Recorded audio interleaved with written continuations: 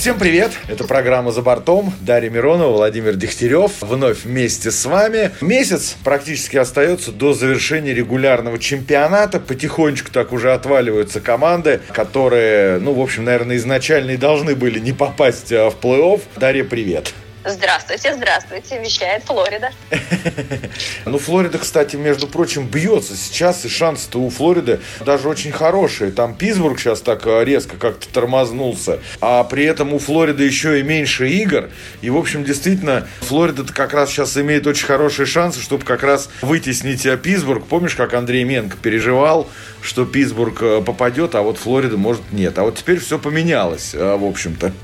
Надо сказать, что в преддверии плей-офф колбасит всех не по-детски. Я по-прежнему сохраняю позицию, пусть Баффало попадет. Но я так понимаю, для того, чтобы Баффало опять прибавило, мне нужно снова сходить на игру, вот когда команда приедет, по-моему, через неделю или две.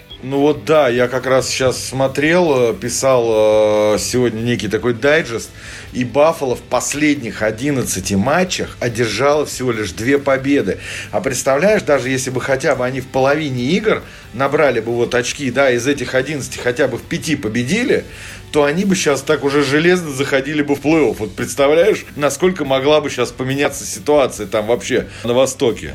Вот так, не хватает стабильности. Получается, что команда может выдать серию из 3 побед подряд, а потом столько же проиграть. Это, конечно, на пользу не идет.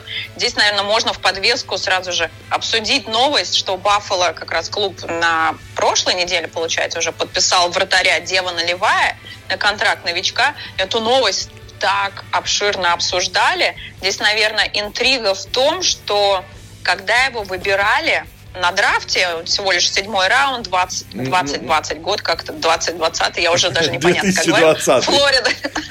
Да, Флорида его выбирала, впоследствии он достался Баффало. Но самое интересное, что его, получается, выбирали вообще в последних рядах среди вратарей, то есть такой же отстойник, никому ничего не надо, но он за последние 2 года в университетской лиге NCAA просто добился высочайших результатов, он там просто всех держит, и поэтому захватить его именно сейчас, подписать, было большое для Баффало целью, удачи, на него очень сильно рассчитывают. Это расставляют так, что это вообще будущее хоккея Баффало. Вот как раз, да, там же и говорят, наконец-таки Баффало нашел вратаря, которого они так долго искали. И действительно, опять же, я бы не стал сейчас прям, так надолго, ты абсолютно правильно сказал, за последние 2 года действительно он очень хорошо прибавил, но с другой стороны, опять же, одно дело NCAA, да, а другое дело Национальная хоккейная лига, в общем, надо будет... Ты сейчас такое впечатление, как будто сравниваешь МХЛ и НХЛ. Ты давай не забывай и оглянись, сколько человек попадают на драфт, и того же возьми Кейла Макара, которому, может быть, не давали университет закончить, лишь бы он уже поскорее пришел в НХЛ. Уровень как раз NCAA топовых клубов здесь никак не сравнится, поэтому нет. Понятно, это вообще в индивидуальной основе зависит, как игрок приедет в НХЛ и как он втянется. Здесь без разницы, он в КХЛ уже на взрослом играл или университет, наоборот, потому что для Америки в первую очередь вот эта вот река удачи, которая приносит талантов, это именно NCAA. В общем, посмотрим. Ты давай не тронь нашу лигу. У нас тут финалы в Тампе. Я как раз хотела сказать, что вот женские только завершились, и я просто была в изумлении, конечно, насколько здесь хоккей прогрессирует, и женский в том числе. Потому что утром я посмотрела игру Бостон-Баффало, и девушки, которые играли в финале Frozen Four, и я тебе могу сказать, что они не хуже играли, чем Баффало и Бостон, вынесут любого. Баффало, конечно, разочаровало опять, если мы затрагиваем вот тот матч. Там игра-то за 5 секунд просто, можно сказать, уже весь результат сделался. Да, выигранное вбрасывание шайбы у Бостона, борт, там глубоко за ворота бросают, и за ворот на пятак, бум, 5 секунд. Здравствуйте, Бостон вот так вот открывает счет, и, в принципе, я думаю, хоккеисты Баффало сразу же расстроились и уже не смогли восстановиться. У нас уже несколько команд вылетели, так скажем, из гонки. До свидания. Да, собственно, это же и было понятно изначально, да, Анахайм, Чикаго, Коламбус, в общем, это все было изначально ясно и понятно, что вылетят, что ничего не будет, да. Но вот смотри, про Филадельфию мы как раз тоже говорили, в принципе, как-то как-то, с одной стороны, вроде, знаешь, так все воспряли, там Тартарелло пришел, сейчас Филадельфия заиграет в какой-то, может, другой хоккей, который будет приносить Филадельфии очки, и, собственно говоря, мы увидим другую Филадельфию. Вот твое мнение по Флайерс? Но я помню, как Тартарелло же до этого работал на телеке, и поэтому за него, конечно, все так болели, голосовали, когда он придет в Филадельфию, и просто все пошло с самого старта не так, как он хотел, и все оказалось, знаете, вот бывает такое, что все было гораздо хуже, чем он ожидал. Вот это про Филадельфию и Тартарелло. Понятно, что у него сейчас нет выбора, как продолжать свою работу. Я для тех, кому интересно и у кого уровень английского позволяет, записывала подкаст как раз с человеком, который такой инсайдер Филадельфия Флайерс на английском. И у нас же на канале он есть. И как раз обсуждал эту тему. Ну, что с Филадельфией? Я вообще уже не помню последний раз, когда я Филадельфию видела во всей красе. И давайте не забывать, что сразу после дедлайна генерального менеджера Чака Флетчера уволили. Даже не стали дожидаться конца сезона. В принципе, наверное, правильно сделали, потому что линия неправильных решений, которая выстраивалась, она же шла не один сезон. И сразу давайте про интервью, наверное, уже позже расскажу. И сразу давайте вот эту линейку просматривать. Уволили Флетчера. Он пришел всего лишь в 2018 году. Ну, то есть 5 лет не проработал, да, чуть мало. И ничего не улучшилось. Тогда обменяли Ворочика. Я просто вспоминаю Ворочик. Это просто такая легенда была Филадельфии. Ну, ладно, хорошо, обменяли. Аткинсон пришел. Но вот здесь как можно спрогнозировать даже для того же Тартарелло? Понятно, что он любит этого хоккеиста, они в Коламбусе еще вместе работали, да? Он знает, что от него ожидать. Но человек пропускает весь сезон из-за травмы. Такое невозможно предвидеть. Хорошо. Дальше к Флетчеру возвращаемся. Вы уже, наверное, сами забыли, что был такой тренер Алан Виньо. В 2019-м приводит этого был, тренера Флетчер. Может быть, с этого начался более такой прогрессивный развал Филадельфии. Кстати, да, там у них все какие-то драмы там в раздевалке были. Никакого толку это не принесло. Все, чем запомнился Виньо, это что он постоянно менял звенья, и, по сути, игроки и болельщики устали от него, потому что игроки начали жаловаться, что у них даже нет времени для того, чтобы построить взаимопонимание и химию между собой, потому что постоянно перетряхивают состав и сочетания. Все. Отправили, но не сразу. Потом, получается, Будроу, когда вышел на рынок, Филадельфия очень хотела подписать, но Флетчер так медленно работал, не успели. Не успели Будроу подписать. Потом вспоминаем... А может, он, знаешь, может, он и не хотел, так, знаешь, типа, я сейчас помедлю, может, он не хотел Будроу, да?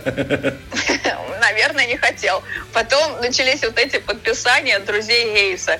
35-летний Яндл, 34-летний Бросар Дерек, который, 29-летний Патрик Браун. Ну что это? И получается, еще и подключил, подумал, вот этого недостаточно, давайте ударим и возьмем еще Нейта Томпсона, ему было 37 лет. Ну, класс. А защитника, которого он подписал, Райана Эллиса, там, на 6 с чем-то миллионов. Так, слушай, да, потом Ристолайнин, вот этот обмен. Он все время травмировал. И, походу, он вообще сейчас же может закончить карьеру свою, потому что речь-то сейчас конкретно идет уже об этом. У него же там проблемы с шеей, в общем, со спиной, там, в общем, действительно проблем много. Ну и вот я с тобой соглашусь, подписание Ристолайнина, еще плюс ко всему этому кучу вратарей перепробовали. В общем, действительно много непонятных решений. Ну и, соответственно, я думаю, что Филадельфия, в общем, совсем скоро также закончит, то есть официально получит статус того, что команда не попадает в плей-офф. Она, понятно, не попадет, хотя нам впереди встреча еще с Флоридой, это скорее важнее для Флориды. Если мы возвращаемся к слухам и обменам, наверное, вспомните, говорили о том, что Проворова будут менять, никто его менять не собирался. То есть там пустили это непосредственно Фили, никто не поверил. И то, что вот это вот внутри системы находится, нужно было хорошо. А Федотова, к слову, уже и не ждут. Уже просто не ждут, что он когда-либо сможет приехать. Именно вот этого.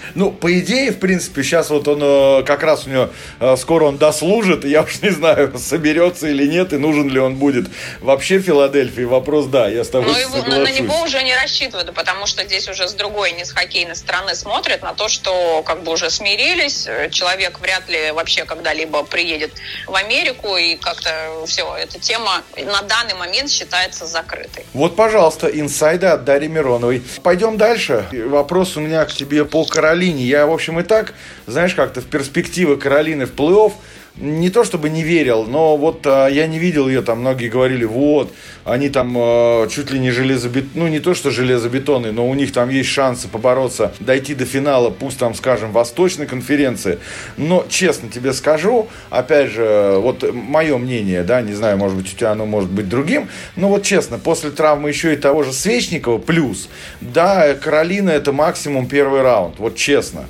Ну, опять же, понятное дело, это мы говорим про то, если все будут здоровы, там, у Рейнджерс, у Бостона, да, все будет у них хорошо, и будет все в порядке. Ну, вот мы сейчас говорим конкретно об этом, а тут еще и Каролина теряет ключевого игрока, одного из ключевых, да, своих все-таки, а плюс еще там Пачиаретти травмированный и непонятный, и, скорее всего, не выйдет. То есть Каролина это первый раунд плей-офф, они его должны, наверное, пройти, а дальше, наверное, все. А дальше Владимир уже не верит в Каролину. Не верю.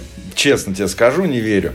Потому что, ну, вот какая-то она, знаешь, вот что-то, вот не хватает что-то у Каролины именно для того, чтобы она вот прям рванула там в плей-офф и показывала какой-то вот такой хоккей, который там скажут, вау, действительно, это чуть ли не главный претендент от Восточной конференции на Кубок Стэнли.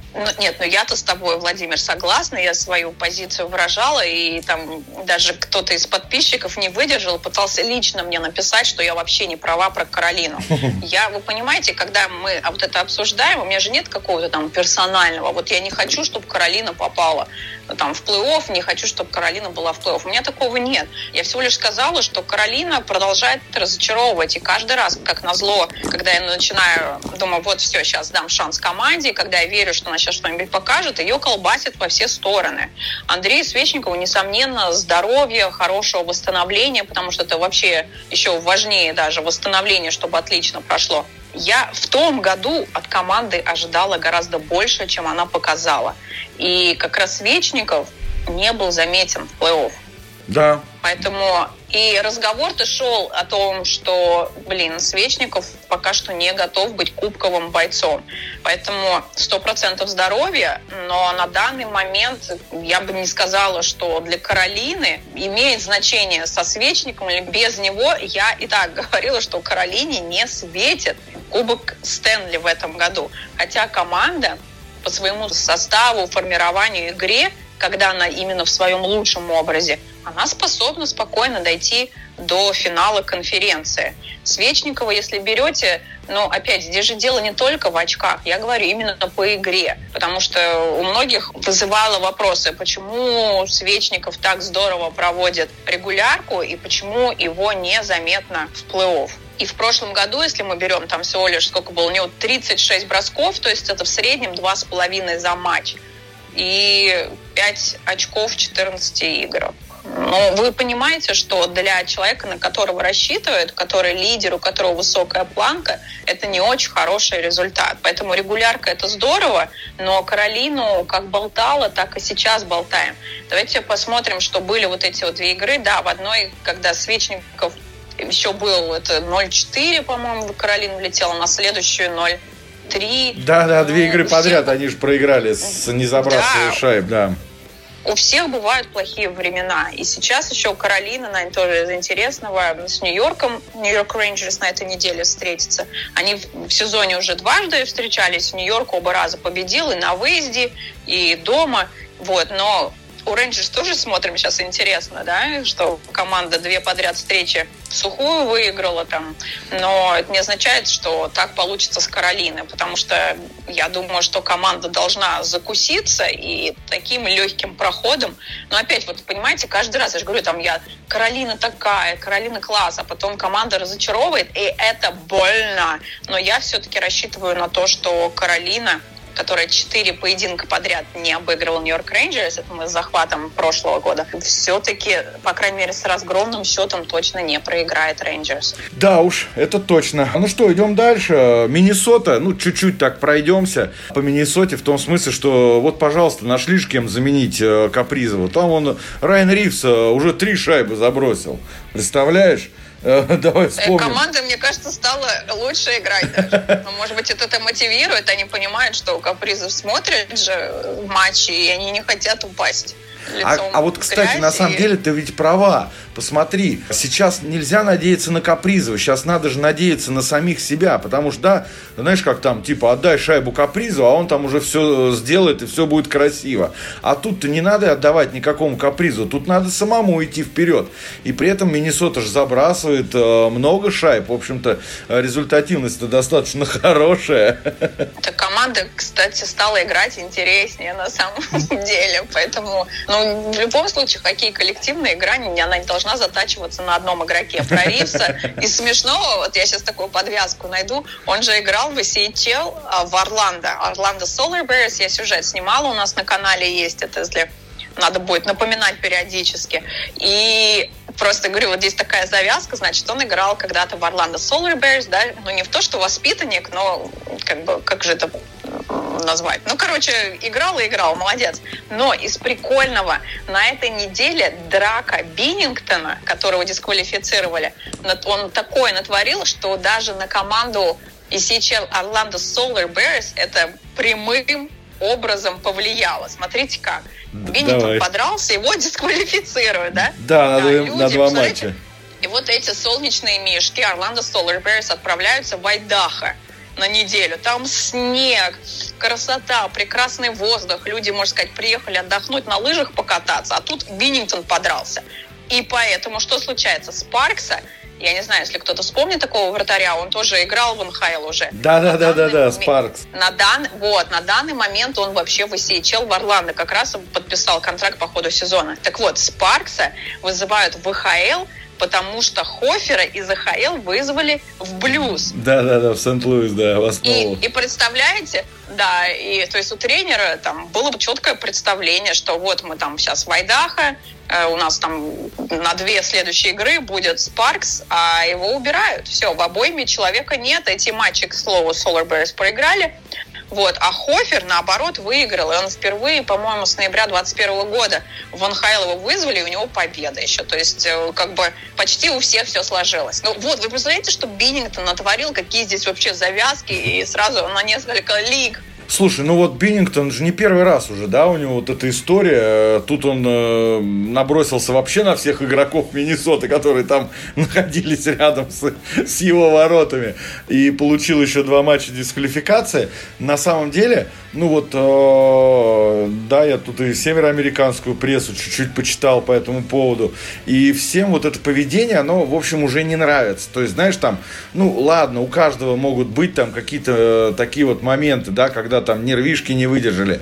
А когда у тебя это из раза в раз повторяется, помнишь, ведь был у него момент в начале сезона, когда у Сент-Луиса тоже там все не очень шло, и он там все пытался со всеми выяснять отношения. Потом вроде же у него все нормализовалось. В том плане, что вроде он как стал поспокойнее. И вдруг вот сейчас опять у него такой вот взрыв случился. Не знаю, эмоциональный или что-то он там в каком-то... Не знаю, что с ним происходит, но, в общем, как-то людям это уже тоже начинает не нравиться.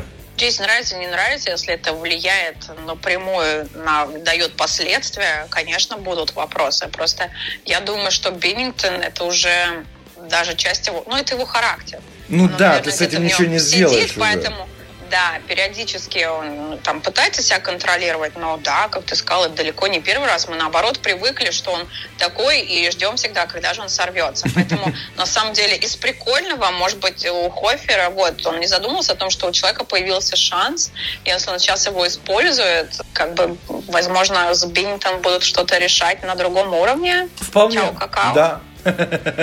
Посмотрим, действительно, такое тоже может быть. Нет, мало ли не играл. Например, если мы вспомним, там началась, и просто видела у кого-то паническая атака, что Орлова и Крейчи не было в составе. Но Крейчи нас не так сильно волнует, как Орлов, да, который там до этого что-то в 3-м звене вышел, в прошлом матче вообще пропустил. Потому что тренер, вот что значит человек перед плей-офф думает о своих игроках. И опять понимая, что не все 18-летние из студенческой лиги, просто дает игрокам по очереди отдохнуть. Вот и все. Орлов сыграл 11 матчей подряд после того, как перешел из Вашингтона. И перед тем, как начнется плей-офф, там еще и домашняя серия. Не только домашняя, вообще у команды еще до завершение регулярки, еще 13 матчей впереди. Это понятно, что грамотный тренер будет давать ротацию. Когда тем более у тебя есть там в плюсике еще защитники, которых ты можешь подтянуть, нужно давать своим лидерам отдыхать. Да, как раз и резерв проверить, согласен, потому что все-таки начнется плей-офф, а там уже и травмы, и там другое, и игра, и нагрузка будет совершенно другая, поэтому, в общем, это тоже очень важный момент. Посмотрим, что будет дальше. Не так много времени осталось, да, уже же получается и Национальная хоккейная лига сказала, да, 17 апреля первые матчи плей-офф уже стартуют, так что, в общем, уже даже чуть меньше месяца, получается, остается до старта самого интересного, пожалуй, да, вот именно плей-офф. Если есть что добавить, я готов тебя выслушать. Ты вот все время меня как на суде. У вас есть что добавить, граждан? Давайте порадуемся за Наместникова, у которых в 9 матчах 6 очков. Я, по-моему, уже пыталась эту историю рассказать. Там Владимир знает, как заговорить меня. До старта сезона я делала, готовила здесь такой локальный, скажем, не для тебя, Владимир, сюжет, репортаж на тему, чего ожидать от российских игроков Тампы в этом сезоне. И на самом деле Наместникова я, конечно, тоже каждый год ждешь, что он раскроется и сможет поддерживать свою планку. Минимум 30 очков, честно скажу, я ждала. Но тем более он так ярко провел предсезонку у Тампы, я никак не могла предвидеть и тем более пожелать ему такого, что какой-то буксир произойдет. Это очень жаль. У него же в Тампе уже было 35 очков. То есть для меня 30 это на самом деле скромно. Я вообще, по-моему, 40 сказала. То есть, да, Наместников это игрок уровня, что я от него жду, что 40 очков он должен набить. Он может. Но у него была один раз, по-моему, такая планка. Но я не знаю. Вот, конечно, нужно... Может быть, вот сейчас для него Виннипег это второй шанс. Но опять он уже и не успеет столько набрать. И понятное дело, что, по крайней мере, переход пошел на пользу. И вот этот период, который остается, будем надеяться, что уж он точно побьет количество очков, которое в Тампе он смог набрать. 15, по-моему. Да, посмотрим. В принципе, такое вот, не то чтобы ощущение, а действительно Влад как-то быстро достаточно вписался в состав Джетс. И, в принципе, мне нравится, как вот он играет, и ему доверяют. Это очень важно, когда тебе и тренер доверяет, когда ты играешь, ты, получаешь такой даже импульс, то, что вот ты можешь там, продолжать играть. Тем более, сейчас у Виннипега такой момент, команда бьется за место в плей-офф. В общем, все в руках Джетс сейчас, да. Играйте, выигрывайте, и вы зайдете в плей-офф. Так что у Влада Наместникова будет шанс себя и в плей-офф проявить. Это вопрос. А может быть, он себя еще и раскованно чувствует, потому что ему не нужно быть в тени других российских игроков. Вполне. Согласитесь, то все равно тяжело, когда в одной команде находятся, не только там твои соотечественники, это другое, а они суперзвезды. И как-то потенциально наверняка это все равно сидит внутри, когда ты не хочешь, наоборот, ты хочешь соответствовать, и это давит. Поэтому сейчас раскрепощенность появилась, флаг в руки. Еще такую интересную картинку подготовила Национальная хоккейная лига, лидеры после матча звезд, потому что мы же тоже с тобой много обсуждали это, готовились к тому, что после матча звезд вот это будет важный рывок, от того уже и команды будут прицеливаться на плей-офф, у кого что получится. Ну и вот здесь, как ни крути, получается, после матча звезд, не знаю, когда он успел, естественно, по передачам и по очкам в целом на первом месте идет МакДэвид, естественно. 23 передачи, 39 очков вообще. Что это за киборг? По голам Маккинон, у него 16, у МакДэвида, тоже хорошо 16. Как вообще можно быть таким киборгом? Потом Драйзайтель тоже, то, что на этой неделе вот тоже сделали классное сравнение, которое уже давно не видели, там, со времен Бобби Ора, когда он играл, и Эспозито.